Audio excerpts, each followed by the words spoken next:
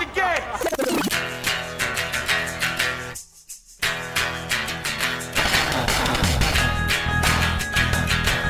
All right, let's do this. How are you, what the fuckers, what the fuck buddies, what the fucknicks, what the fucksters, what the fuckinucks? Yeah, the what the fuckinucks. Why not? I'm in Canada still, so that seems appropriate. How's it going? I'm Mark Maron. This is my podcast, broadcasting from a hotel room, but it's nice. It's not a bad hotel room. It's more of a residence-style hotel room. I think it's actually an apartment. You could definitely live here. You could live anywhere, really. I mean, and I'm in Canada. So there's reflection going on. I do want to say that I want to thank certainly the journalists of the world and also the entertainers of the world for being relatively, one of the only, sadly, truly functional checks on this presidency. So that being said, I have Stephen Colbert on the show today. Stephen and I go back a bit. We don't know each other that well. I've done his show several times, but we sort of started in the same world. And, he has risen to the occasion for personal reasons, for reasons of whatever it is. Stephen is one of the guys who is publicly pushing back through humor, but also through anger and heart and concern and fear on a nightly basis. Against this sort of wave of authoritarian thinking and single-party minority rule supporters, anti-Americans who consider themselves to be making America great again. Stephen is sort of he's kind of a hero in the fight in a way because he's able to present information and anger in a humorous way, providing some comfort to the sort of ongoing internal and cultural current of fear and apprehension and not knowing what's going to happen and keeps people from tipping off the edge because a lot of people are falling off the edge mentally and in a lot of other ways because this shit is hard and it's scary and that's where we're at, and Stephen is one of the guys that makes it funny. So I was happy to talk to him. We had a tight talk because I had to go over to the theater, the Ed Sullivan Theater, and pull him away from the daily grind of hosting a daily show. And he gave me about an hour. And he's a talker, and I think we did all right. So that's happening. That you can look forward to that in a few minutes. I'm getting a lot of emails from people about many things. Hundreds of emails about the Eve Ensler episode from men and women. Almost equal, oddly, and just from people who are victims, parents of victims, victims by proximity, people who have been destroyed from abuse and domestic and sexual violence and just situations. It's just overwhelming, really, and I've been getting a lot of emails relative to anti-Semitism. I've been getting emails to add to the conversation around addiction and recovery, just emails of fear, in terms of managing it. I had no idea that my conversations would lead to some sort of, to help. I really got into this trip to try to get something going and I guess to engage myself and, whatever my process has been over time has had an effect on people and it's humbling and I'm glad to help out. So I hope you're doing okay. I hope your life is going well and you got that thing done or you fixed that thing or you got that thing looked at or you got your kid into the right place and whatever. I just hope. There's emails here about the creeping authoritarianism that seems to be honestly happening in America, despite the presses or all of our best efforts to sort of feel like there's something we can do to engage, and obviously there is, but it's happening, and it's good. As I've kind of been trying to grow myself to kind of really know who you are and who's in charge of your brain and how do you handle what you think and how do you facilitate some sort of change in yourself and in the world. So The emails. Obviously I get hundreds of these, and there's a selection process here that's kind of random, but I'm trying to focus.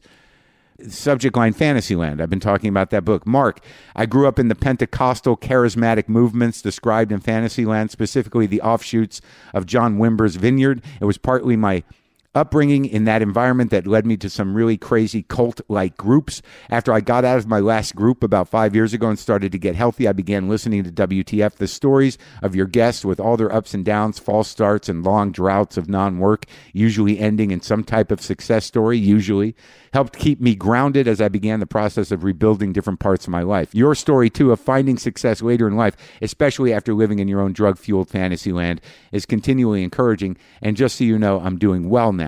I love your little allusions to Fantasyland in your recent episodes, like bringing up Celebration, the Disneytown, and the Jamie Dembo interview. The book helped give me a context to my upbringing and the groups I was involved in that was incredibly insightful and healing. Listening to you and Kurt hash it out over a couple hours would be a real treat. You got to bring them on.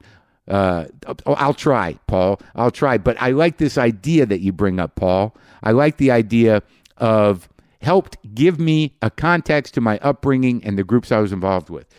See, I don't think I fully realize all the time that sometimes just a little bit of personal experience shared or a little bit of information can completely change the way you see or contextualize something in both positive and negative ways, depending on your emotional disposition at that moment or who you are. But there is a power to conversation. There is a power to sort of experience, and there is a power to sort of educating yourself around these things to give context, because there's one thing that's lacking in the goddamn culture right now in the world is context. It's just an onslaught of fucking mostly garbage being dumped into our heads on a daily fucking basis that either we attach to our feelings or we just get overwhelmed and panicky. But getting personal context for who the fuck you are and really, owning that. So if the shit really goes down, at least you'll have that. At least you'll know who you are. Anyways, a little bit dramatic, but I appreciated the ideas in that email. And then there was this one, because, anti-Semitism, again, it's part fanatic religiosity, anti-Semitism, complete utter racism, flat out authoritarian tactics of corralling and torturing and exiling and who knows what's next, minority people, marginalizing of people already marginalized is a real thing. So when I talk about being a Jew, or I talk about anti-Semitism, and even one email comes to me, I'm going to react. But this is why it's important, outside of, the general reasons. I get an email, Jamie Denbo and the Overwhelming Judaism. Hey, Mark, I've been listening to WTF since I saw the second season of Marin on Netflix, however many beers ago that was. I just listened to the Jamie Dembo interview, and I'd like to address that other listener who is in denial about being anti-Semitic. Fuck that guy. Keep on talking about all the Jewy stuff. I'm a rare Vermont Jew currently living in a no-Jew town in North Idaho. Some days it feels like your angst, self-loathing, and chats with other Jews are the only ways I can relate to society. The idea of performing activities in life without worrying about how it's going to affect my entry to heaven is completely foreign to all my neighbors. Your podcast reminds me of all the worst parts of growing up Jewish, and sometimes even makes me reminisce about the good parts, although I'm pretty sure that being Jewish means that you're supposed to love hating all of it.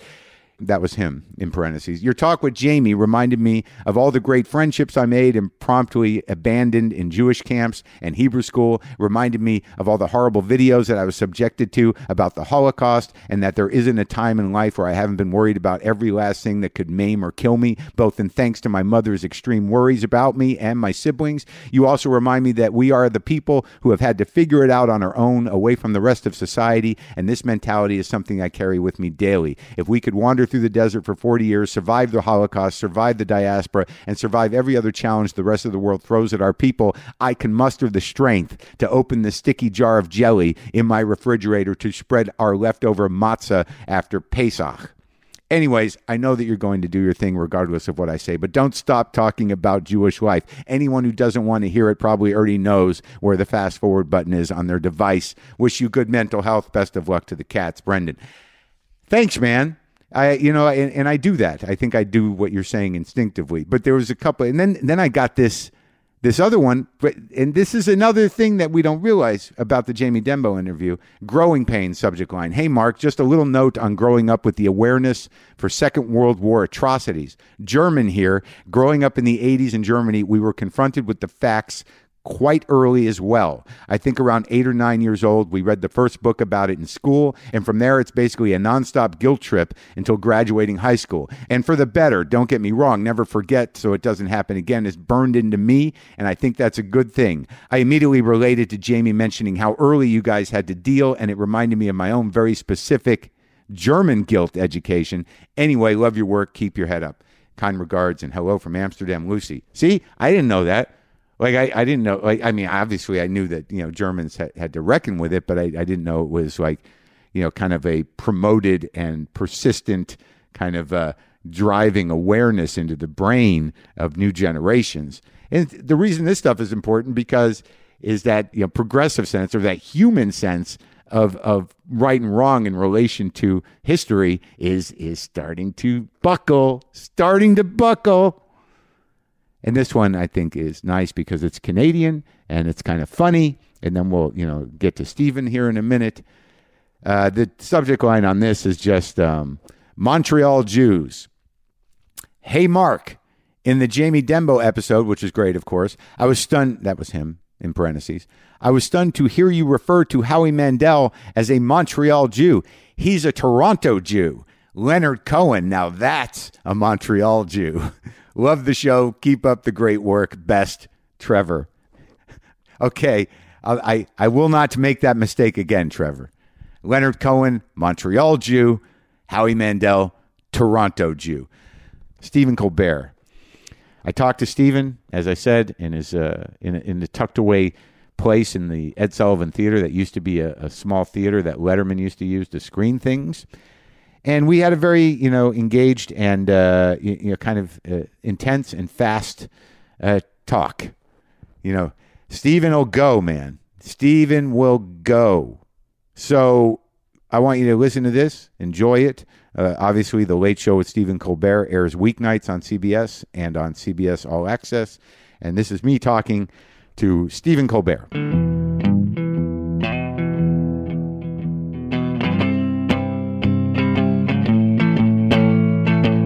This was Dave's screening room. Yeah, they. You got the whole history of it? Not quite. What do you think went on in here? Is this? This was screening. There used to be a $100,000 projector behind that, and this was these risers had there were comfy seats like this here and there, and that's a screen right over there. And so it would be actually projected. I think both film and digital. So really that was a nice thing. It wasn't a... Oh, really? No, it was a really nice thing. It was a great way to watch a movie. Do you know, as you've been here as long as you have, have you become obsessed with the history of the place? Or is it just for you? Surely before the show started more. Yeah. Because now then once you're there, as much as it's great to be in the Ed Sullivan Theater... Yeah. At a certain point, it's just a place you're working. I know, right? Because you don't see it from the outside. No. I don't see the marquee. I never come in that side of the building. Right. I don't get any sense of the space at all. Isn't that sad? Well, I suppose so. The one thing that reminds me, thank you. The one thing that reminds me is that damn dome in that theater. It's so beautiful. Oh yeah. The actual space itself is so lovely. Yeah. But of course, then when you end up doing the show, when you actually walk out on stage to do the show, you want to stay aware of the audience and their vibe and everything, but it's you and the camera. Sure. Oh yeah. I've never gotten the hang of that. What do you mean? Well, I mean, when I go out on stage, it's very hard for me to acknowledge that I'm just really performing for the camera. If I'm performing stand-up and there's a camera, generally I'm looking at the audience. Every time I've done panel on your show or on Conan's show, I will always go to the audience.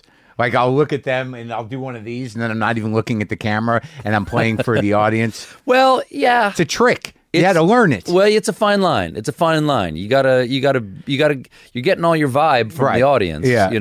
And so you always have to be aware of them because you guys are in this sort of little partnership for this next hour. But it's all going down the pipe. Yeah. So you gotta see where the. What do you have yet? Are we doing? Is this the show, by the way? Probably. So is there? I like it. That's really the thin end of the wedge. Really, literally, as I'm sitting in the roll. No, You'll never even know. I'll get him to say shit he'll regret for years. How did you even? I'm doing it on your equipment. Oh, of course we're rolling. The guys left. They left. I guess we are rolling. That's good. Are you? I was wondering when I was walking over here, waiting outside with my bag. Usually, I have my recorder in my bag, but they offered to set this up for me. Sure. Do you ever get to that point? And I didn't feel this way about you, where you're like, "Oh Christ, how much longer do we work?" Oh, like work in general or work with each other? No, just in general. Like just kind of like, here we go. Oh, when I was just having this conversation with Mindy Kaling, actually. And really? I interviewed her on Saturday for the Montclair Film Festival. And she asked me, like, well, how much longer are you going to do this? Yeah. And I'll tell you the story I told her, which is that Great, I love the stories that you've repeated. No, but I never finished it with her. Oh, good. Is that when I was thinking about ending the Colbert Report, which was about 7 years in. Yeah. Well, I did it for 9.5 years, but 7 years in. I've gotten to know Dick Cavett over the years. Have you ever talked to Dick at all? I haven't interviewed him, but I've talked to him before. Yeah. Great. All the best stories you want to hear. And his brain is like a bingo cage. You just you mention a name and he'll pull out a number. Exactly. You're spinning an old Rolodex and just boom, throw a drop name your out. finger anywhere he wants. Yeah. And he'll tell you about Brando told him why to always order a tequila sunrise. Right. I don't know. Yeah. And it's actually Campari and orange juice is the Brando drink. Is that the thing? Yeah. My mom used to drink Campari and soda. It was a hip drink for a while in the 70s, Campari. So I asked him, we have drinks every so often, and we're is it a club for? At the Yale Club. Okay. Yeah, because he's a Yaley. You're a Yaley? No, he's a Yaley. My dad taught there, my brother went there. Right. And my daughter went there, and I'm jealous of all of them because I always But they let you in? You're grandfathered in? Only if I'm in with someone else. Really? I don't know. I don't know how it works. Your kid can't put you on the list? I don't think so. I have never been in without a Yaley, so I don't know if they take a cheek scraping and see whether it comes up ivy. Right. But I said, hey, how long did you do your show? Yeah. The first time. And he said, oh, okay. And he knew immediately what I was asking. So I didn't know. When can I stop? Exactly. And he said because he did his show so many times. There were so many different iterations on different networks. Right. And he said to me he goes, how long do you think Jack Parr was on the air? And I'll ask you, how long do you think Jack Parr was on the air? 12 years. 4 years. But he's mythologized. Yes, Jack Parr was on for 4 years. That's it. Well, he came back on with the Tonight Show. He came back with the Jack Parr show later because, and Cavett wrote for Jack.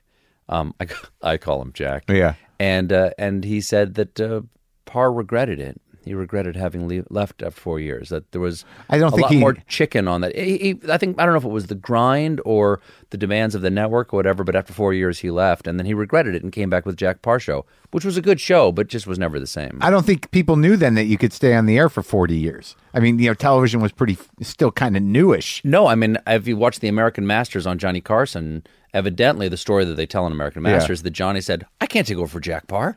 Who can take over for Jack Parr? Yeah. I mean, he's been there for 4 years. 4 years. Exactly. There's no way to take over for Jack Parr. He's a giant. No one will ever.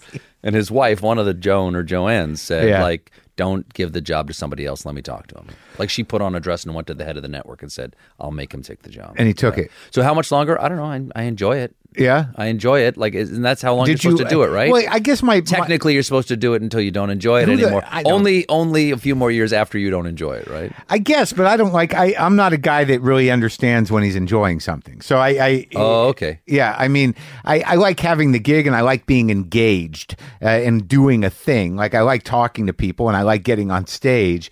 But when I really think about it, am I like, I can't wait to get out there? I don't know. I really don't know how often that happens. I kind of want to get out there.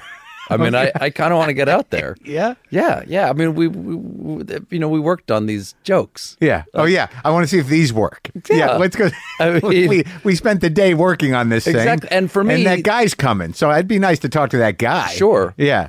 And I want to warm up the audience for my guest. Do you? No. I want the audience warmed up for me. Then the guest's going to have what's left. No, but for me, actually, and... I want to go out there to be in front of the audience, and to be with them, because we're constantly being told that we're crazy for thinking something's crazy these days, right? Like there's a group of Americans who think this is crazy and wonder whether they're crazy for thinking it's crazy, and I think that's who my audience is that they they like the community of knowing that I'm coming out there and saying, you're not crazy. This is crazy. Well, that's become, and I want that. I want that as the host. But that became the mission, after a certain point. Well, immediately it was the mission. Right. It took me a while to express it and to know it to myself that that's what it was. But it was immediately the visceral, emotional feeling I had to be with the audience. The closer and closer we got to the election. Yeah, but at the beginning, I guess my question to start with is that, I don't know when you first got the gig, and I don't remember when I exactly did your show, and we have a bit of history that we should talk about. But I don't know that. Yeah, a little bit. We have history. Brief. We actually talked about it on your show a little bit. Oh yeah. No, we've worked in the same building next to each other in the office. Sure. But it's a weird job. It's a very specific job that you ended up with. Yes. And it was something I think you were prepared for on a certain level. Maybe. But I don't know that you ever saw yourself doing that. Never. This was not an ambition of mine. What was the ambition? Regardless of what anybody thinks, that I was laying in wait for one of the network guys to leave. I never felt like you were that. People wrote stuff like that, but Stephen Colbert cleverly arranged his Comedy Central contract so it would be up when Dave's was up. There was stuff like that. Speculators. Yeah. When you look at the news every day, it's very important that you realize just how much is speculation by people that kind of know things. The actual news is the news. And then there's thousands of people going what if? Maybe this happened. I think this happened. One of my producers, Barry Julian, calls it the uninformed influencing each other in real time. That's what most news is. But I guess but what did you see? What was the goal? Because it might the goals. I really should have more goals, probably. But I didn't really have necessarily a goal. The biggest sort of change for me, there've been only a couple of big career changes for me, was my original goal was to be Hamlet. Yeah. Not even Hamlet, to be Hamlet. To actually be Hamlet. Well, I don't know. As a young actor, sure. I did not have the experience to know that you could differentiate yourself between your narrative heroes and yourself. You wanted to just become them. I just wanted to be actively sad at people because I was a sad young man. And then I met people in comedy. And I started doing it. And I went, when it's working because the audience makes that noise. That's always fun. Yeah. And comedy sort of saved my life as a young man, like the comedians that I admired. And sort of they got me through childhood tragedy and such. And then I realized I just loved improvisation. And so I remember actively going, okay, I'm not going to do straight theater. Right. Because whenever I get paid to do comedy. Straight theater, I tend to be doing it for free. So this was an evolution. So the improv thing. But if we go back then, I know you're Catholic. I know you have a huge family. Yes. So when you go back, when you talk about, where'd you grow up? Well, I was born in Washington, D.C., but I left there when I was 4. And I spent the rest of my childhood in South Carolina. First on James Island, South Carolina, and then in Charleston, South Carolina. With a tremendous amount of children. There was a lot of kids. 11 kids. Jimmy, Eddie, Mary, Billy, Margaret, Thomas, Jay, Lulu, Paul, Peter, and Stephen. So you know all of them? I know most of them pretty well. And big family. It's a big family. Well, yeah, but to me, that's crazy. I can't even imagine it. And Do you have brothers and sisters? I have one. Which it's enough. I have a brother. I have a younger brother. Okay. So you're the responsible one. I get kind of. I mean, not really. I mean, it went back and forth, but it turns out I ended up there somehow. Okay. But growing up, when you say there's some questions I want to ask about faith and about family. Sure. But when you say that that comedy saved you from tragedy, it was because you lost family, right? Right. My father and 2 of my brothers died in a plane crash. Eastern Airlines Flight 212 on September 11th, 1974. And so it didn't save me from tragedy, but it gave me... The sadness. It gave me surcease from sadness, at the end of the day.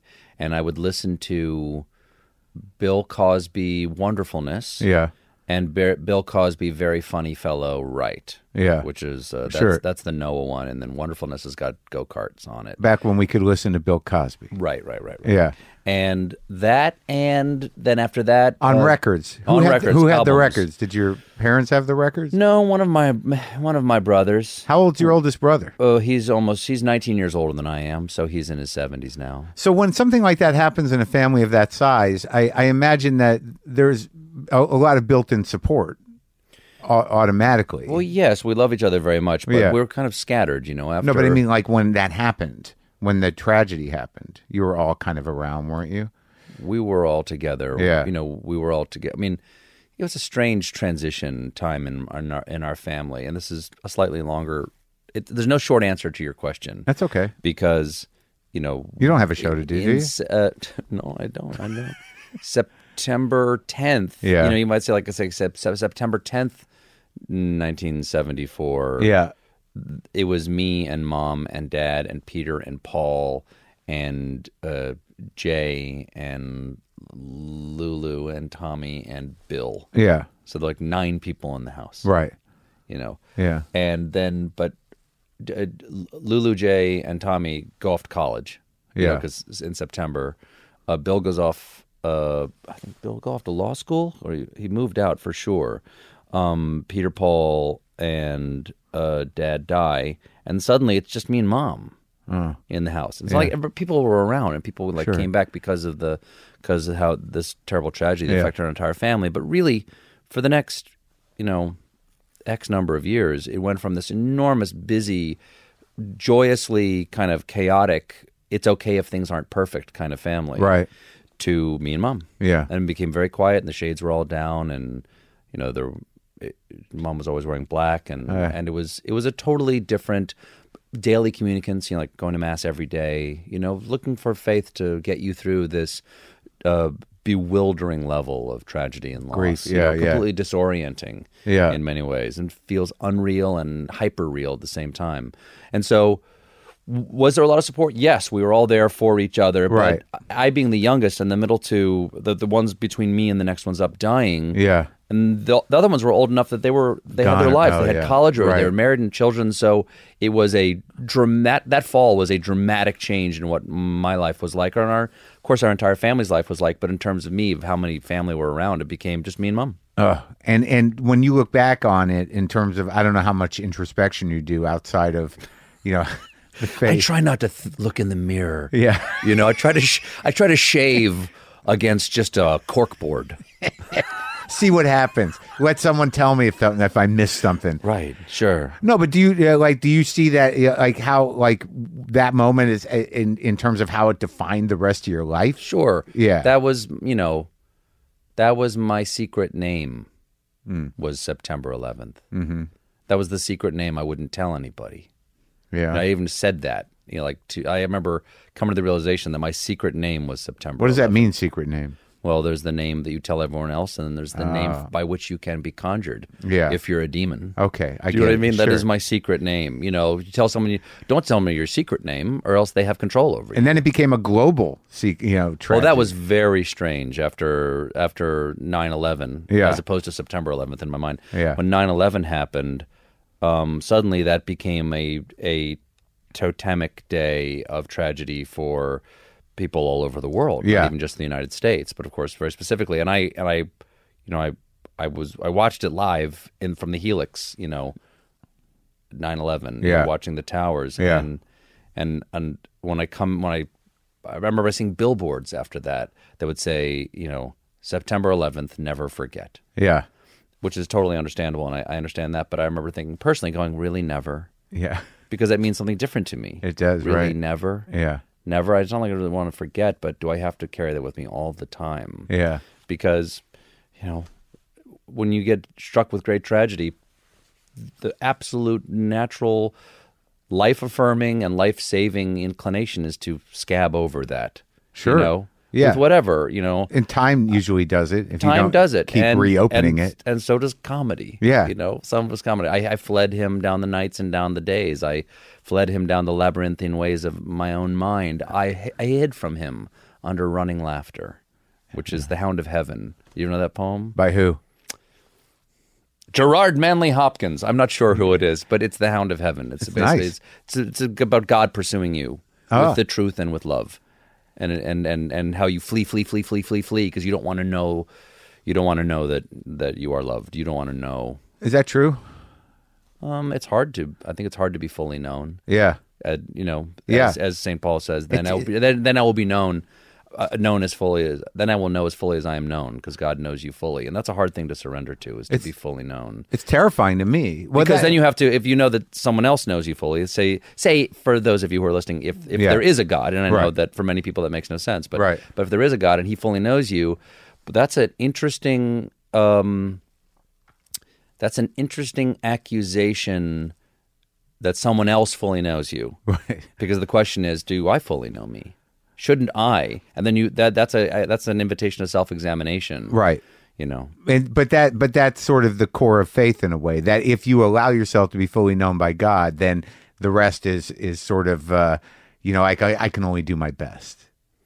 I suppose so. It's humility. It's an act of humility. Well, that's a good question in terms of when coming back around, and then we can fill in the gaps, is that I felt that, when you were doing the Colbert Report, and then, you take this job, part of this job that you have now on some level is allowing a weird sliver of yourself to be fully known in a way that is accessible and authentic. Maybe not all of you, but that part has got to resonate. Sure. So that must have, I thought, been an amazing challenge. Oh, a huge one, like the one that I couldn't possibly prepare for. Right. Because I was at an event the other night, and someone said, "Oh, do you act?" Yeah. And I said, "Oh, until 4 years ago, that's all I did." Yeah. I'm 54 years old, and from age 22, whenever I got out of theater school, till 50, I was an actor. And the Colbert Report was a 10-year sketch. Yeah. It was a 10-year scene. It had a beginning, a middle, and an end. And I had a character want. I either achieved it, I didn't. My scene partner was the audience, I never thought of doing it alone. Right. I was doing a scene with someone. Yeah. Right. Trying to convince them and also have them love me. Yeah. What does anybody want? What does any character want in any play or anything? Love me. Right. And so that was the whole objective. It was like, please love me.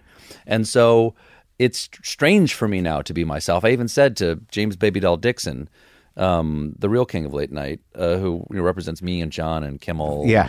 And I said, because he said, it's you. Yeah. Because there was like, who is going to be? And they said, they want to talk to you about it. Yeah. And I said, James, I said, the last thing I thought I would do next is something harder. Yeah. Yeah, when's this get easier? And he goes, no, it's going to be easier. I said, I don't believe you. And I was right, by the way. It's much harder. It's much harder.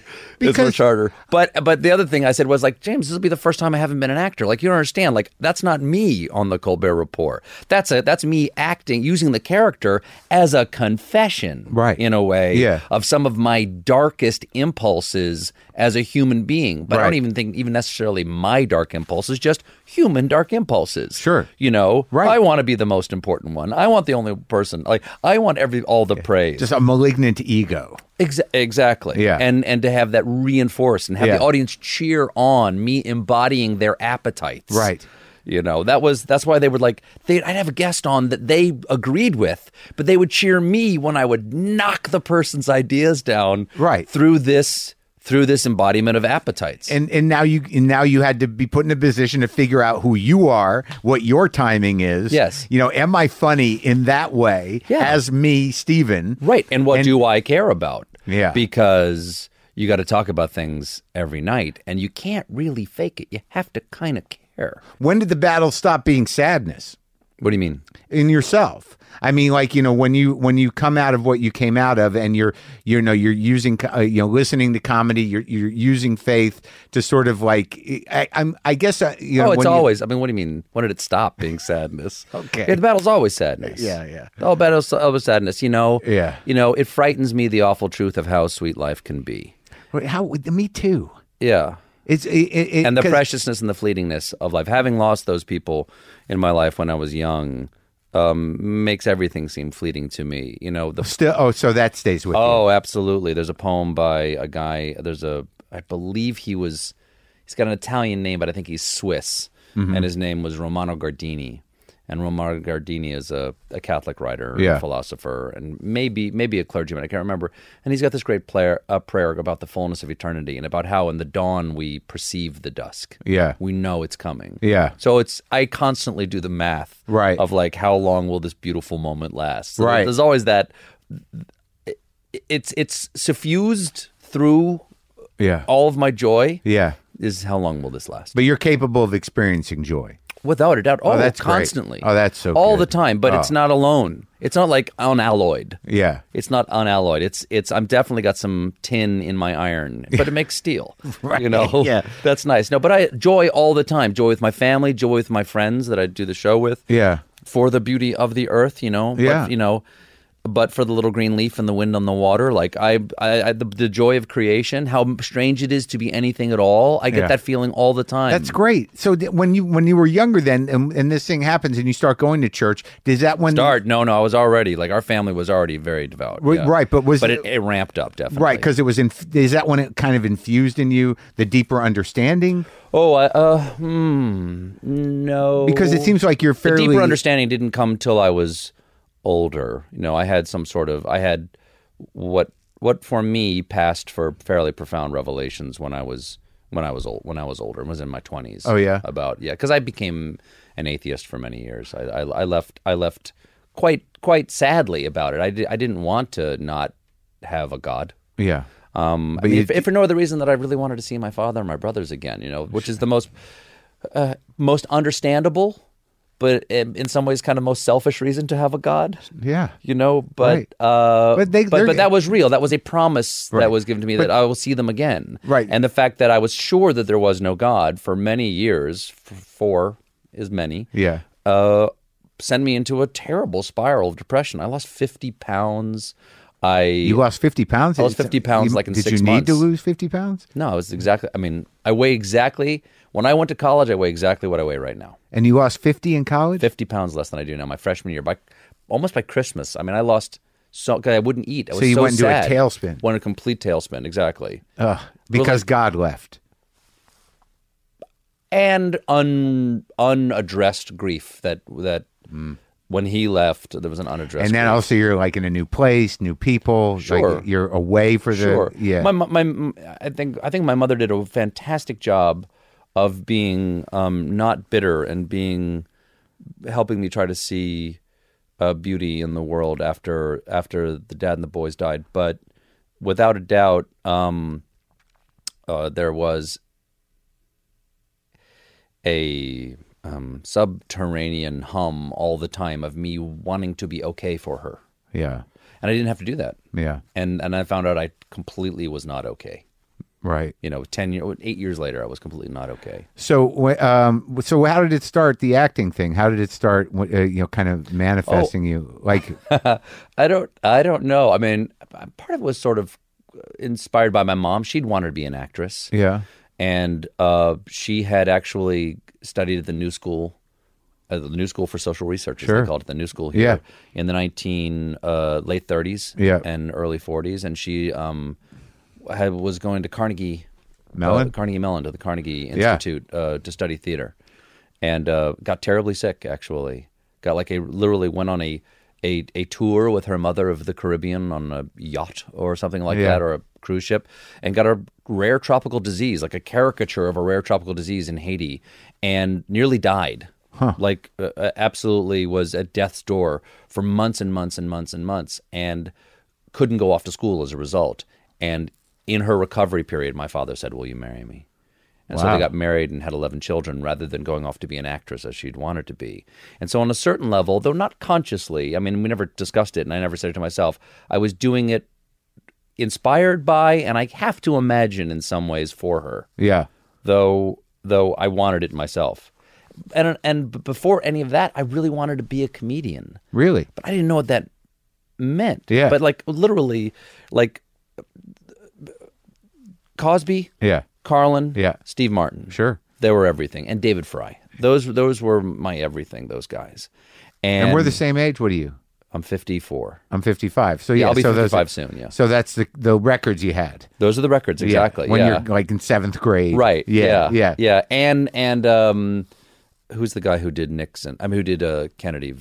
Yeah, not Van Heflin. No, he just died not too long ago. Yeah, he did. Yeah, his career. Van Meter. Von Meter. Von Meter. Yeah. Yeah, We had the Von Meter albums too. Oh yeah. So anyway, I just wore those out, and I kind of secretly wanted to do that. I remember I confessed to a neighbor of mine, a girl named Tinker Hallam, who lived around the corner from me. Good name. Great name. Yeah. Very nice person.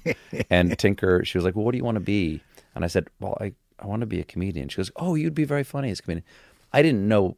What do you do? How old were you? Like 10? No, 11? that's teens, mid-teens. That's like I'm like 15, but I didn't know what that meant. How do you become a comedian? Sure. What does that mean? I said the same thing, and then one day you find out, like years later. There's no way to know. Right. Yeah, at that age. Well, what were you doing to occupy your time as a high school kid? Playing a lot of Dungeons and Dragons. So you were really dug into the fantasy trip.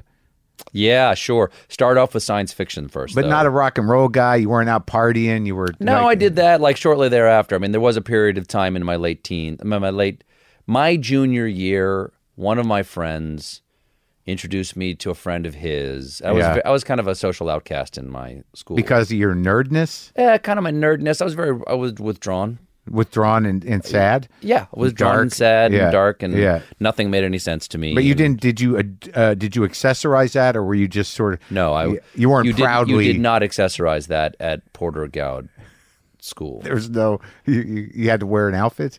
There was a loose. I mean, yeah, it was like basically it wasn't official, but you had to wear a blazer and a tie. Oh, so you couldn't be proudly sad and dark. And I was not wearing a T-shirt held together by safety pins or anything like that. that was no accessorizing the sadness. No. So it was like regimental striped ties and blue blazers and Oxford button-down shirts and khaki pants and that makes me nervous. And docksides. What? That the screen just went away where they're recording. Is that I think he just went to sleep. It's just a screensaver? Yeah, I think it's just a screensaver. We'll find out. Oh. Okay. Should I get the guys in here to check it? No, it's fine. Hey, everything all right over there? Oh, screensaver. What did I say? I know you were right, Steve. Why are you panicking? Because, it's one of those things where, I've lost a couple. I lost 2 Hodgmans. 2 Hodgmans? Yeah. Wow. 2 in a row? Are we still good? Yeah. 2 different Hodgmans? 2 different Hodgmans for different reasons. And I've done 1,000 or more of these things. But there was a couple of times. Can you imagine if you had lost your Obama? Oh, no, we were backed up 3 times for that. Sure. 3 times. Sure. They were recording it. Yeah, there's no backup for this. No, this is it, buddy. This is on a wire recorder. So you're D&D, outcast. Yeah, sure. Weird kid. There's exactly. Steven. Well, how do we handle him? Yeah, then I am smoking a lot of weed. Yeah? I end up smoking a lot of weed, yeah. And reading sci-fi? No, then I moved into a different crowd. Because then I was with the group that was called the Foggy Five. Then we were, getting foggy together. Oh, and you had a secret club. That was the Foggy Five. The Foggy Five. So people knew you as that, but still kind of outcasty. Well, different kind because we self-imposed kind of outcasty at that point. Like that, now we found this really nice little clutch of friends. Yeah. Who all of us were damaged in our own ways. Sure. Like either broken homes or also dead brothers and sisters and fathers. And it was a nice little group of damaged people, which I just love the damaged, which is everybody. Yeah. But and so you were heading for comedy. Early, you were on your way. Yeah, and then actually what we would do is I got known for telling stories. Is that we would get all baked, and then I would take someone into like a closet, close the door, and I would tell them a story. Yeah, like a fantasy adventure they would go on. Where, like they'd fly through space and go under the water and ride dolphins and stuff like that. And people would say, "Oh, go me next," and I would tell them a new story. So that was the thing, Steve. Yeah, I would get like 3. It would be like me and Chip and Russell and Tom, and I would cram them onto a small closet, and I go, "You're floating in space."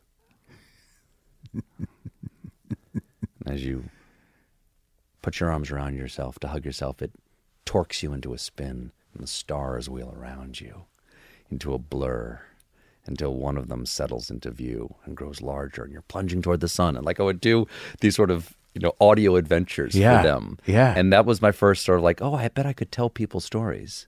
I bet that would be fun. So I started doing a lot of that, and then I started experimenting with lying a lot. Yeah, but not in lying real life. Lying, like if somebody didn't know me, I would always lie what my bio was. I liked making up who I was a lot. Yeah. Constantly. Yeah. And even for years, even when I became a professional, I lied in all my bios. Yeah. None of them were really. Was there a relief to it? Is that what it was? I don't know. Or just fun? It was just fun. I just loved the fantasy. But it wasn't of because like I'm not good enough or you just kind of like fucking with people. Well, yeah, I just like taking them on a little mental adventure, because I loved it so much. I got so much out of it by reading science fiction or fantasy that I would create these little scenarios for other people because, go with what you know. And I spent all my time either playing Dungeons and Dragons, reading science fiction, or reading fantasy. I mean, all my time. If I had put half of the time into my schoolwork, I would have gone to Yale. But of course I didn't. I played Dungeons and Dragons and read Larry Niven and Isaac Asimov and L. Sprague de Camp and Robert Heinlein and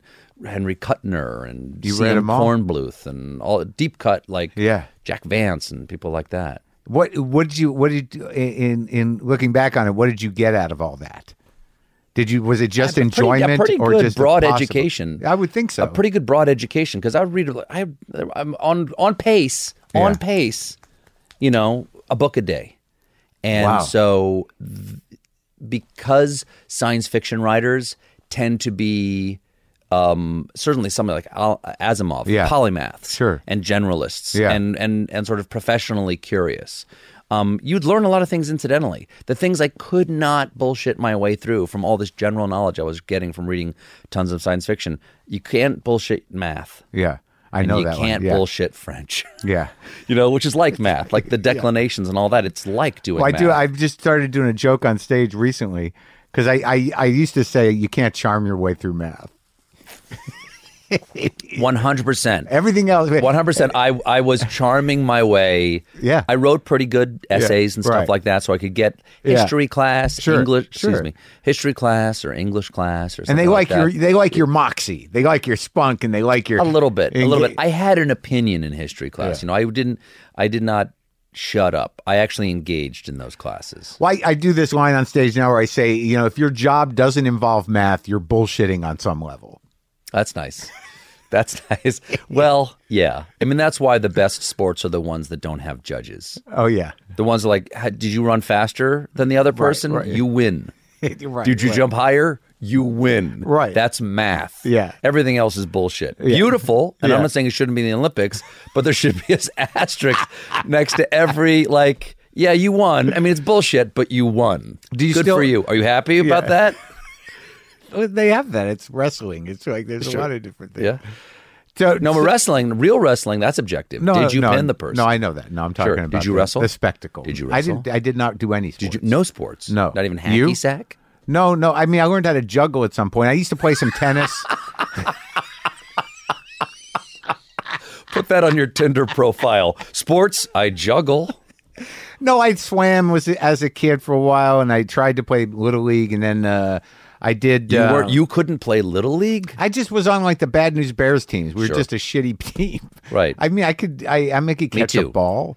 Me too. And I swam, and I'm athletic, but I never played competitive sports. How do you know you're athletic? Because I run and I lift and I do things. I can hit a softball. I can catch. I play. You can hit tennis. A softball. Is your definition of athletic? Sure. I can lift things. What are you talking? What are you putting me on? I don't. Athleticism, I think, also involves a certain amount of grace, awareness. Yes, I have all that. You've never tested it. Sure, I have. I run a few miles. I hike up a hill. I can hit a ball. You can run a few miles, so you can I can swim. That's evolutionary. If you couldn't do that, your ancestors would not have lived long enough for you to exist. Well, what would I need to do, Stephen? I mean, I can't throw a ball through a hoop. I can't do that. Am I out? That would be athletic. Yes, that would be athletic. Hand-eye coordination. I can play tennis. I can hit a ball.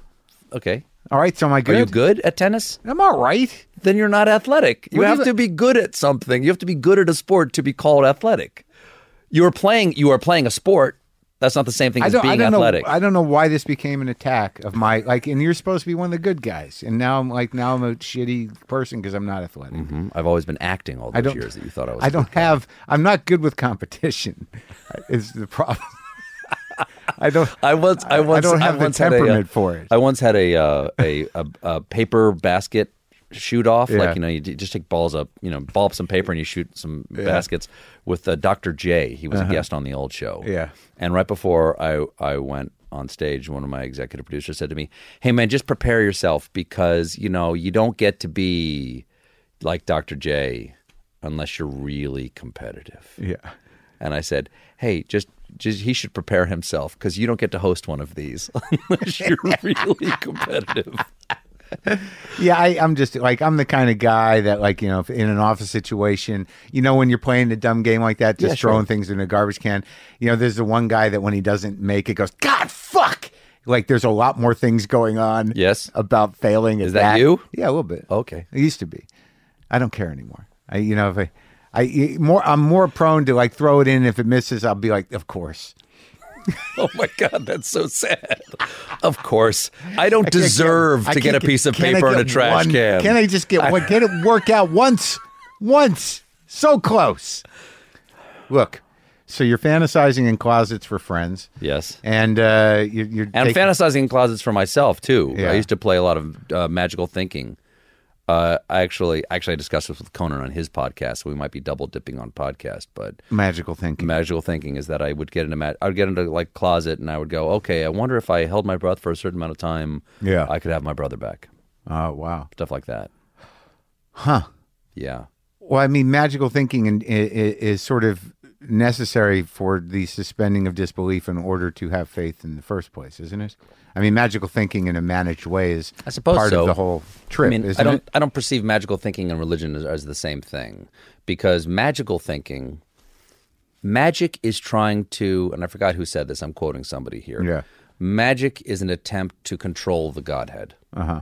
Magic is a way to control God. Right, and it's about control will. Creation. Yeah. Faith is the opposite. Got it. Faith is acceptance. Yeah. So it's magical thinking is actually, it's completely antithetical to my faith. Okay. When do you start actually training as an actor? Tell me about Chicago and that scene. How did you meet? Because, like, how did you get there? I didn't do any play till I was a senior. In high school? In high school, yeah. I finally got up the gumption to audition for something, and I got a part at a local community theater. Yeah. And then did the musical with my girlfriend. We were Annie Oakley and Frank Butler and Annie Get Your Gun. And then like, well, but I can't do this. I mean, I can't tell anybody that this is what I want to do. Yeah. And so then I also barely graduated from high school. Really? My friends, my Dungeons and Dragons friends, who were all... They dragged you down? No, they were all straight A students. They all opted out. I mean, they all placed out of their exams because they're great. They all had A's. So they didn't have to take final exams. They actually sat me down. Like, they did it, like, each one of them took a different day. Yeah. They came over to my house, sat me down, and they ran me through, okay, everything you need to know about trig. Here's everything you need to know about French. Here's everything you need to know. And they drilled me for hours. So you just retained it enough for the test. Vomited out the next day. I Yeah. aced every one of my finals, and I graduated from high school. But if I hadn't aced all of them, I would not have graduated with my class. Yeah. And so I barely graduated, and then I went to a good college named Hampton-Sydney College in Virginia that was, I always say it was not that hard to get into, but really hard to stay. They failed a lot of people out. Yeah. They were very rigorous once you got there. Yeah. And I learned in some ways how to write there. They had a fantastic rhetoric program, and I did plays there too. And I realized there, when I was there doing those plays, that I thought, oh, wow, wisdom is lost on those who won't act wisely. Yeah. And I'm being given a hint here by the universe, because the only thing that I will show up early for and stay late for, and nobody has to ask me to do it, is to work on a play. Like, no one has to say you should go audition for that, and I would, even if I wasn't in it, I would run lines with anybody else. Yeah. I would go sweep the theater just to be in the theater. Well, it's on like campus. living within the fantasy land. It's like that's I where it all, suppose so. Like, just to be All in the a possibilities theater. of that Like, place. even here, like you notice, even though you take it for granted, Yeah. you walk into that theater, it is a zone in itself that is fantastic. Sacred space. Right. Yes. Yeah. So you must have felt that early on. I guess, not sort of consciously. I just really loved being there. All I knew was that it occurred to me one day that I was the first person there, the last person to leave, and I would do any amount of work, and I would run lines 20 times. Even if I had them, I would do it any number of times, and I never complained, and I always was happy to be there. And I went, I should try to do this. Yeah. I should sort of confess to myself that this is what I want to do. And this was in the depths of this terrible sadness, sort of debilitating, almost as like a sickness that I was. Did you have to go get medicine? Did you have to see a doctor? They thought I had tuberculosis because I'd lost so much weight. No, so like I got tested for TB because I was green. Like I was, you looked at me and said, that person's not well. Oh man. Kind of thin. And so then I said, well, I guess I'll try to go to a theater school. I still wanted an undergrad experience, and I'd done well in school. My grades had improved, and so there was nothing to do. Hampton-Sydney College, Hampton-Sydney, Virginia. It's all male college, 700 students in the middle of like 15 minutes from Farmville. That's the closest town. There's nothing to do there, right? And I wasn't. And you were sad and skinny. I was sad, so I spent a lot of time. I did the work for 2 years, right? And then I transferred to Northwestern University to the theater program there.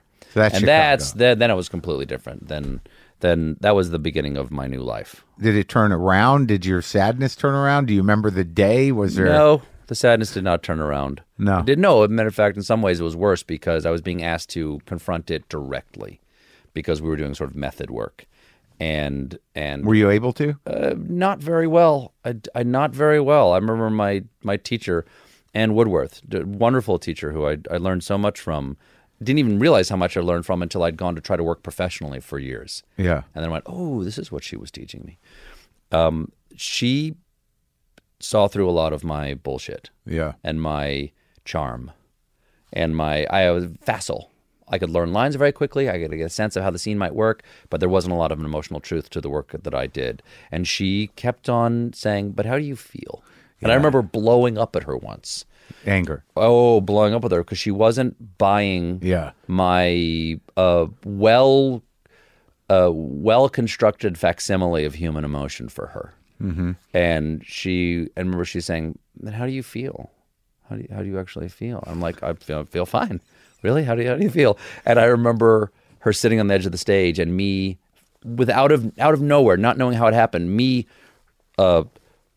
like looming over her like a wave about to break on her because I'm standing on stage and she's sitting on the edge and she's not looking at me. She's sort of looking off to the side.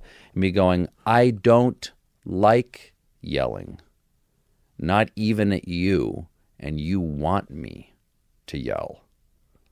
And she just said, how do you feel? Like that. And it completely undid me. Did you cry? Yeah, absolutely. Just like classic, acting class as therapy, which it should not be.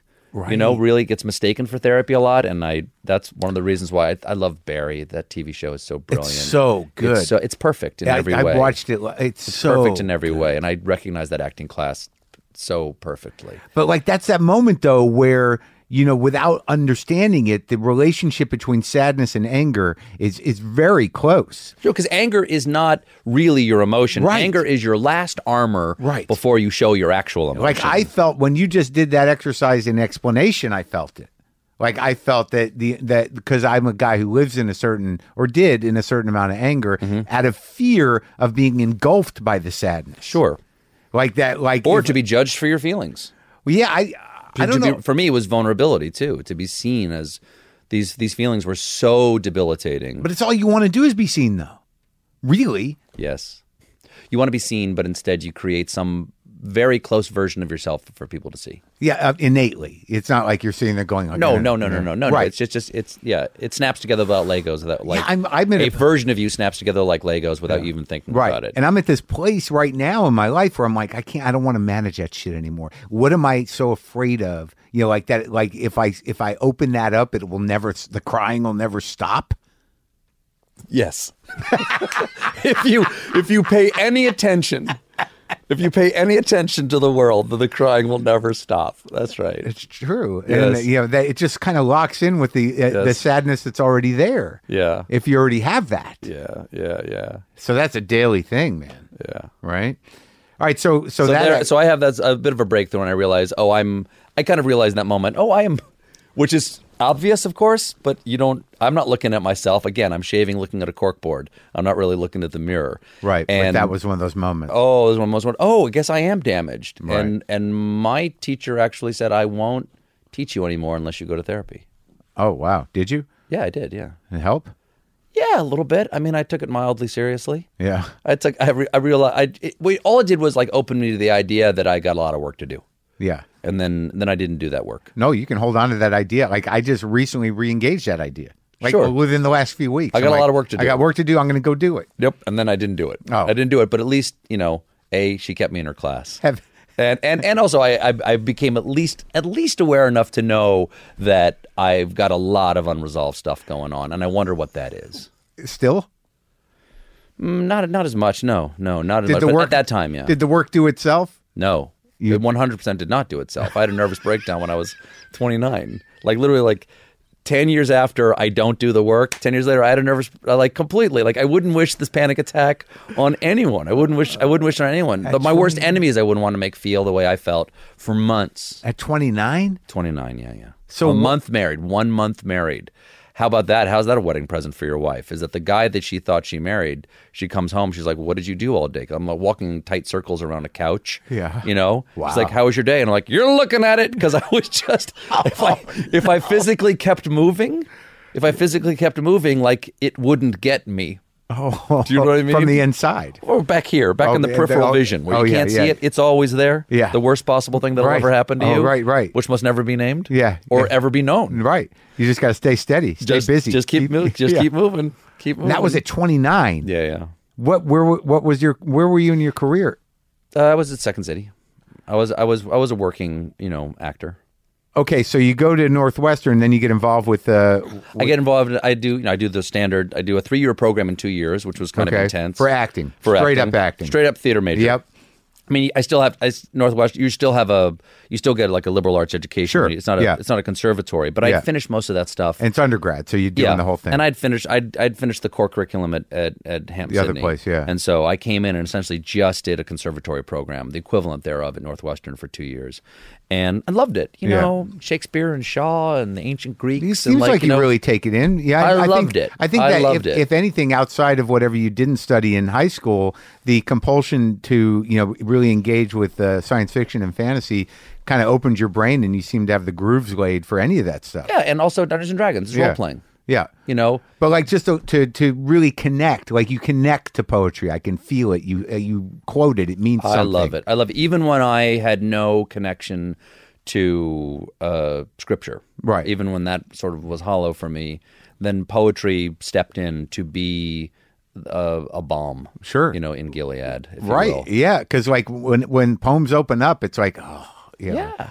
That was a great revelation for me, is working on sonnets. Yeah. The first thing they had us do in Shakespeare was like, okay, you got to go read a sonnet. You got to read it until you understand it. Right. Like, I get it. Like, no, you don't. And then you read it like 10 times and explicate the meaning and the rhythm, and you go, and suddenly, and it always happens. Yeah. It's never not happened. Right.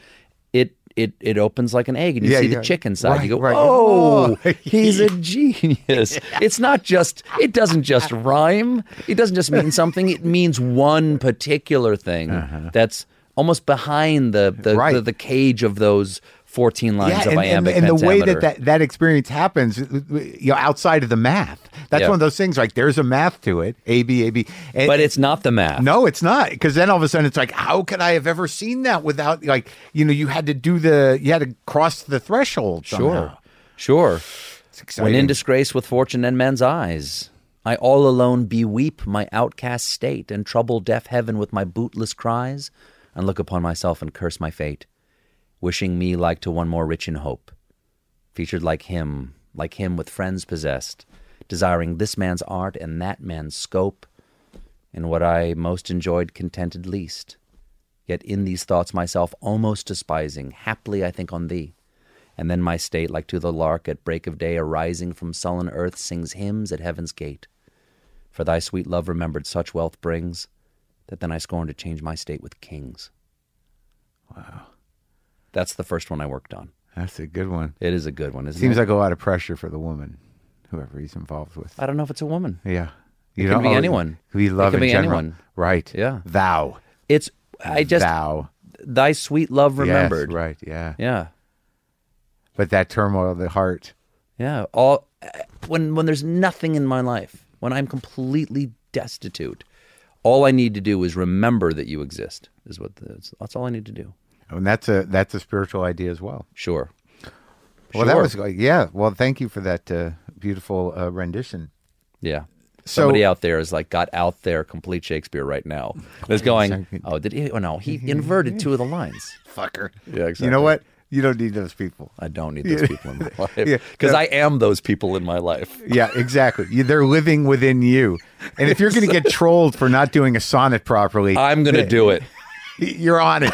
Don't worry. Bother. Yeah. I've got an Tell me something I don't know. My inner troll is all over that. The comment board is full. He's meaner than you could possibly be. So right after out of Northwestern, you go into the improv thing? No, I started improv at Northwestern. Yeah. A friend of mine said, "Hey, do you want to go downtown and see this thing called the Herald Improv at this club in Chicago that doesn't exist anymore called Cross Currents?" And it was Del Close and Sharna Halpern, and those people were creating this new long form of improvisation called the Herald. It already previously existed, but they turned it into like a competition. So you knew Del? Yeah, I studied with Del. Yeah, at the very beginning. Not a lot. I never had like a. Some people have sort of a guru relationship with him, and I don't mean that pejoratively. I just mean that I just didn't spend enough time with him for him to become that meaningful of a figure in my life. But was it before? But he was the first person to teach me improv. But was that before he became sort of this he was, Buddha? No, he was already. Like he was at that time. By the time I knew him, he was already very important to a lot of people. I mean, he'd been a mainstay of Chicago and world improv because he was one of the early people of the Second City. Did you feel the power? You say he wasn't a guru to you. How did you take him in? Just as a teacher? You didn't develop? I liked.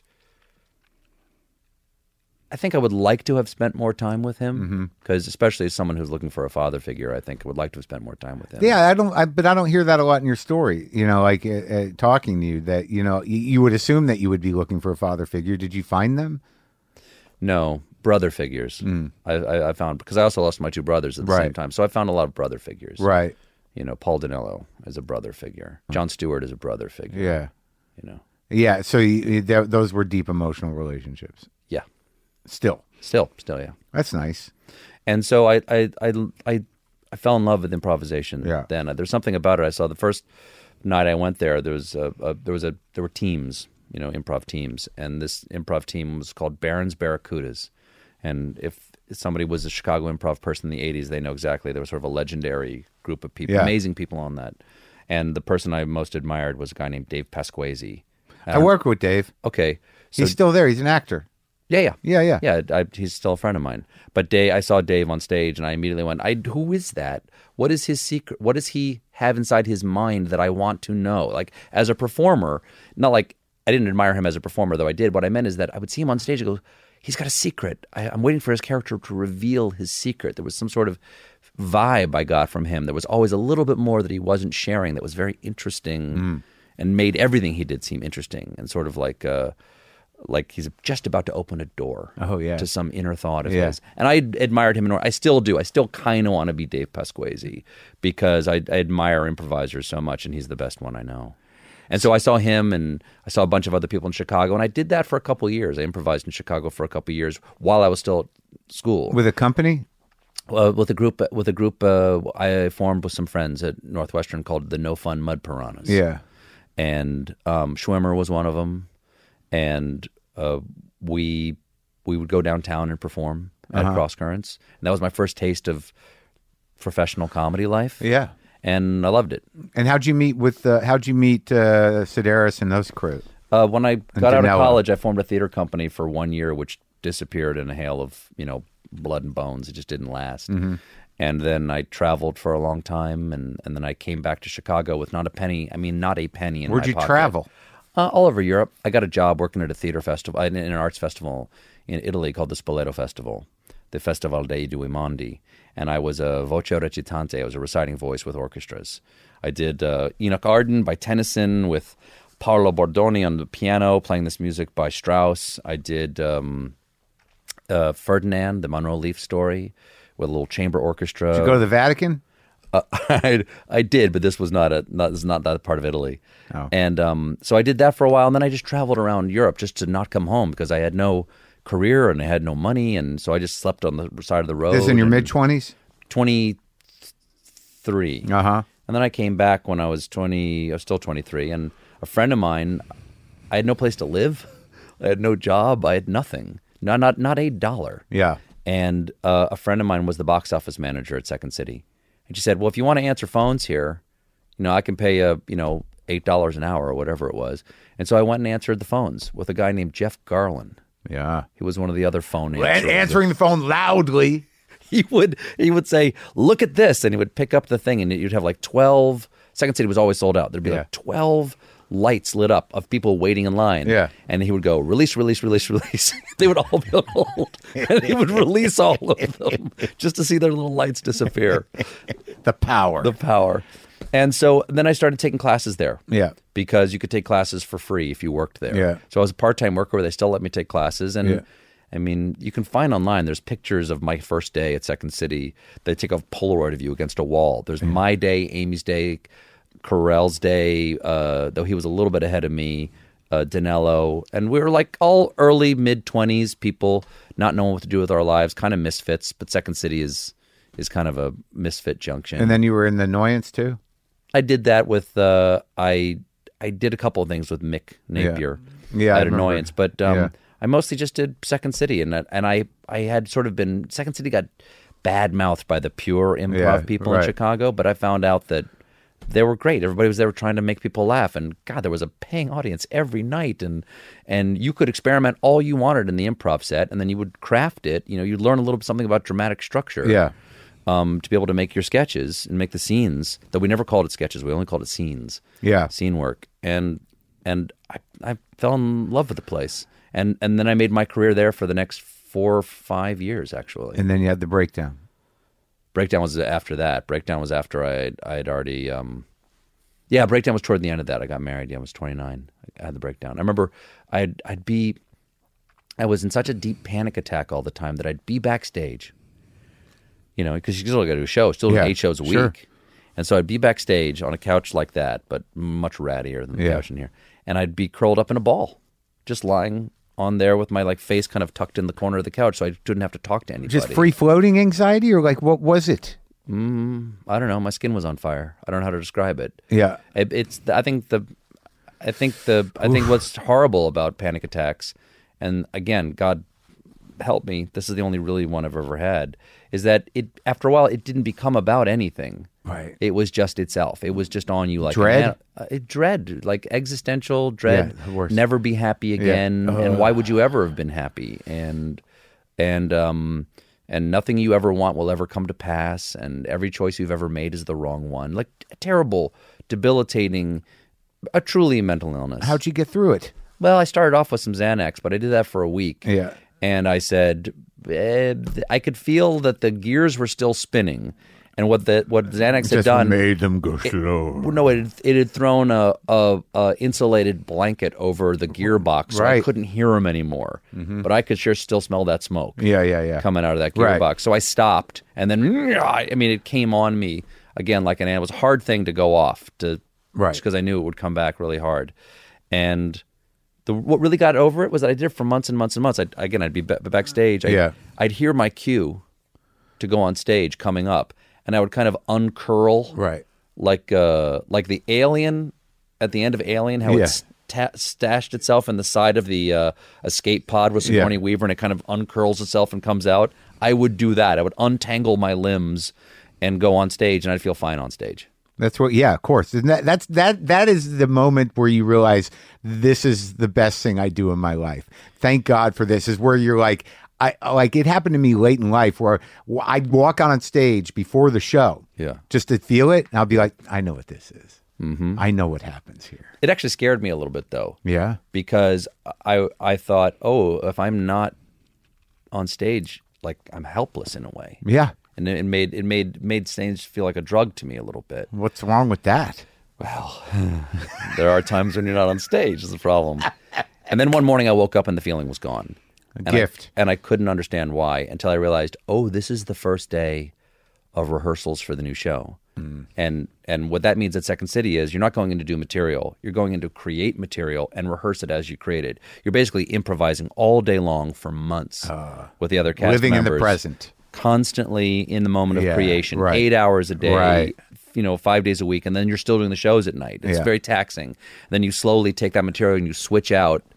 And it never that never went away. I mean, that never came back. No, that was it. That I hadn't even done it yet. I just knew I had the opportunity that day to improvise all day long. Yeah. And the feeling and the deep panic and the skin on fire went away. And I thought to myself, well, I guess I'm doing the right thing for a living because it's going to save my life. But at some point, is this like, now this is where I got to fast forward because you got a day to have. Now, at some point, though, is that the role that faith began to play in your life a bit? Did that Faith happened before that. I was just walking down the street in Chicago and someone handed me a Gideon Bible, handed me a New Testament, Proverbs and Psalms. And that's when it came back? And I just opened it up and there's a little thing in the front of it, the table of contents in the little pocket Bible they gave me just had things thinking about this, try this scripture, and it just said anxiety. And so I opened up, it said, go to Matthew chapter 5, and that's the Sermon on the Mount. And I read the sermon, and I was suddenly struck with the idea that, the phrase, like, it spoke to me. Yeah. It really didn't feel like I was reading. It felt like it was literally speaking off the page. There was no effort at all. And what's great about the New Testament is that even when I had no faith at all, the words of Christ always had a very special feeling. Not like, and then he went to, Capernaum and healed them. None of that. Literally what he says. Yeah. And sermon is that chapter after chapter of just Jesus talking and giving you advice. So I say to you, do not worry. Yeah. For who among you by worrying can change a hair on his head or add a cubit to the span of his life? Don't. Stop. And it changed my life. And it at a moment of revelation there, and I've never been the same. Now, since we have this time, since I apparently didn't pace myself properly. Yeah, I'm sure I threw logs on the railroad tracks. This was your trick. It is. You were going to dance around you. I just rope-a-doped you, baby. I know, man. That's what I figured would happen. Uh-huh. I don't feel like that. A couple questions, starting with with politics, like that in the 2006 the dinner. The correspondence dinner, yes. Like that was, to me, like I thought that was a phenomenally ballsy, crazy, insanely beautiful thing that happened. But a good deal of the culture didn't receive it that way, in terms of like they misunderstood that. And even the part of the culture that actually did receive it with its intention didn't do so for a couple of days because who was watching C-SPAN back then? And these dinners weren't necessarily cultural events the way that they have become now, especially since the resistance. I think you've frightened all Republican presidents from here forward for ever doing it, which is fine. But showing YouTube was brand new at the time, right? And it was one of the first. That dinner was sort of received by people once they saw it on YouTube. When you were doing it, did you know what was happening? Did you know that, I guess my question is, were you, when you went up there as that character, were you just confident in your jokes, or did you realize? I was confident in the jokes, yeah. But did you realize that, that immediately the vulnerability of that particular president and the people that knew him, that it was going to take the turn it did? No, I did not. Well, first of all, as you can attest to, if things aren't properly mic'd, the people watching on TV at home don't know what the room's like at all. Yeah. And the room actually wasn't as dead as it seems like on air, because there's one mic and was pointed at my face. Mm-hmm. And so it had to be a giant laugh for you to hear it at all. Right. There were some good laughs in there. Good. Now, but there were also some delightful silences. Right. Very respectful silences at various times. Yeah. And I could tell that the man himself on my right was not enjoying it. Oh yeah, you felt that. Well, I only looked at him once or twice, the whole thing, and I thought to myself, I'm going nowhere near that man, because I actually had one joke that I cut. Yeah, which was? It was this man, because he recently had been criticized for giving away medals of freedom. Yeah. To people like George Tenet. Yeah. People who had completely shanked the Iraq War were getting medals of freedom as they were being ushered out the door because they were such disasters. Yeah. And I said, this man gives out medals of freedom like they're candy. No one ever gives him anything. Yeah. Well, that ends tonight. And I gave him a certificate. I had a certificate of presidency. Yeah. We made it look like something you get at the Learning Annex. Yeah. Fancy but cheap. Mm. And it was a certificate of presidency. And it said, this certificate indicates that I, Stephen Colbert, and I wrote it all in with my left hand, so what my child did, Stephen Colbert acknowledges that George W. Bush is president of the United States. And I dated it and I signed it and everything. And it was going to be like, give this to your mom. Put it up on the fridge, you know? Here's a little something for your mom. So anyway, I loved that. Listen, I could tell that there were some things that there was like just a whiff of brimstone in the room. Yeah. But I didn't realize that it was going to turn into anything. Right. I didn't really care how the people on the dais responded. Of course, I'm making jokes about them. Yeah. Or even the front row, like who were all people whose jobs depended on the people on the dais. Right. But it was playing pretty well to the back of the room. Well, and it wasn't until the next day that I realized that it had turned into a thing. Yeah. As my executive producer, Tom Purcell, said, look, we were throwing bottles of grape knee-high, albeit with a burning rag in the neck. Yeah. We weren't really throwing Molotov cocktails. We were just pretending. Right. And he goes, what we didn't know was that the room was soaked with gasoline. The room was on fire, by itself. So I was there to I was hoping the president would laugh. Really? Yeah, I know. I even wrote him a letter saying, like, I hope you enjoyed it. I mean, maybe you didn't, did he? but I wasn't. Did he get? I don't know. I mean, legally, I think he has to receive it. So now, like, because the evolution of the show and how it started, the show you're on now. Yeah. Kind of was finding your footing. And then no when idea. Trump, and Publicly not having any idea is what we did. And Trump, like, as awful as it is, Yep. he is. People rely on you to be a foil to this. Mm-hmm. I rely on, as I said before, I rely on going to do it, so I can express how I feel about it. So, how do you feel on a day-to-day basis? Are you terrified? Are you angry? Because I know that I like, especially lately, I'm becoming a bit hopeless. Oh, yeah. I'm not hopeless because we're entering into a new cycle. Mm-hmm. For the last 2 years, there really has been no story. I mean, there have been individual tragedies or individual triumphs happening that in this sort of the national conversation. I don't want to say news, but like what people are talking about, because I don't do news, but I do what people are talking about. Mm-hmm. And I just said do. Yeah. But that's going to change now because we're going into a new presidential campaign, and he will at a certain point. The president will only be 50% of what people are talking about. Right. They'll be talking about his competition, all in reference. You think to he's going to let that happen?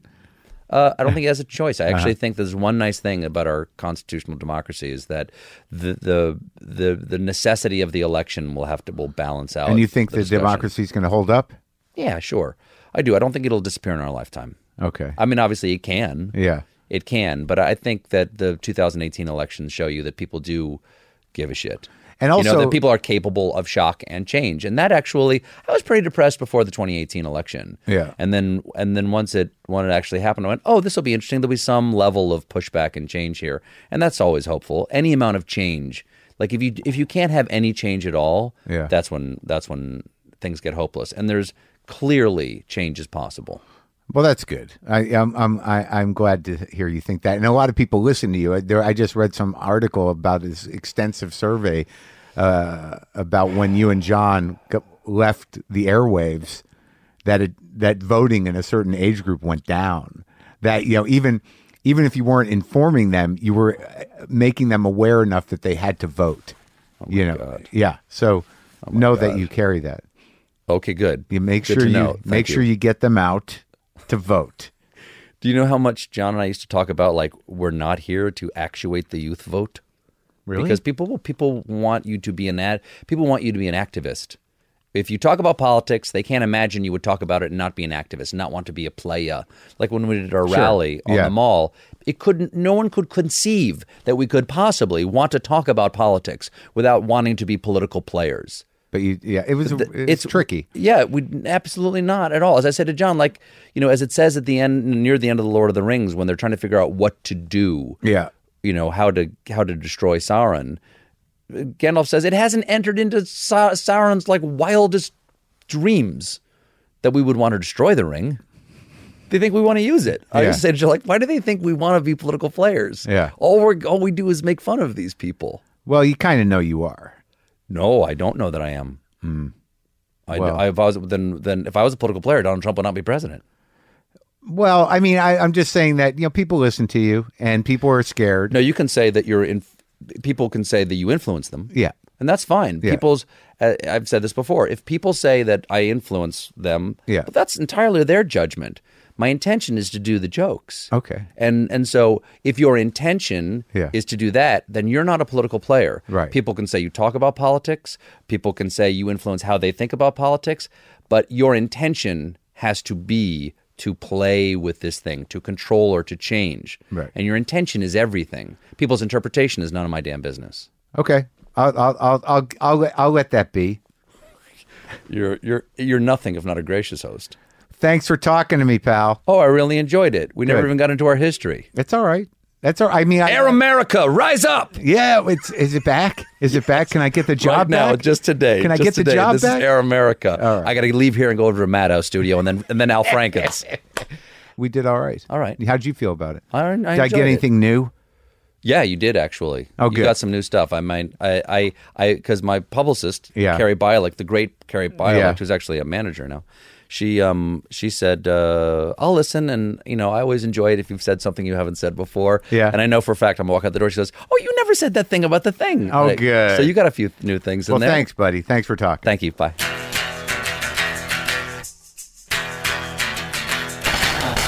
Wow, that was we got in it, right? Just off and running. I have no instrument. Me and Johnny Flynn played some guitar, a couple of 12 strings, hung out for half hour or so in between takes, did some blues, did some talking. We've been talking a lot about music, man. A lot about music. It's great. It's great. All kinds of new things going into my head, new ways of looking at things. Boomer lives!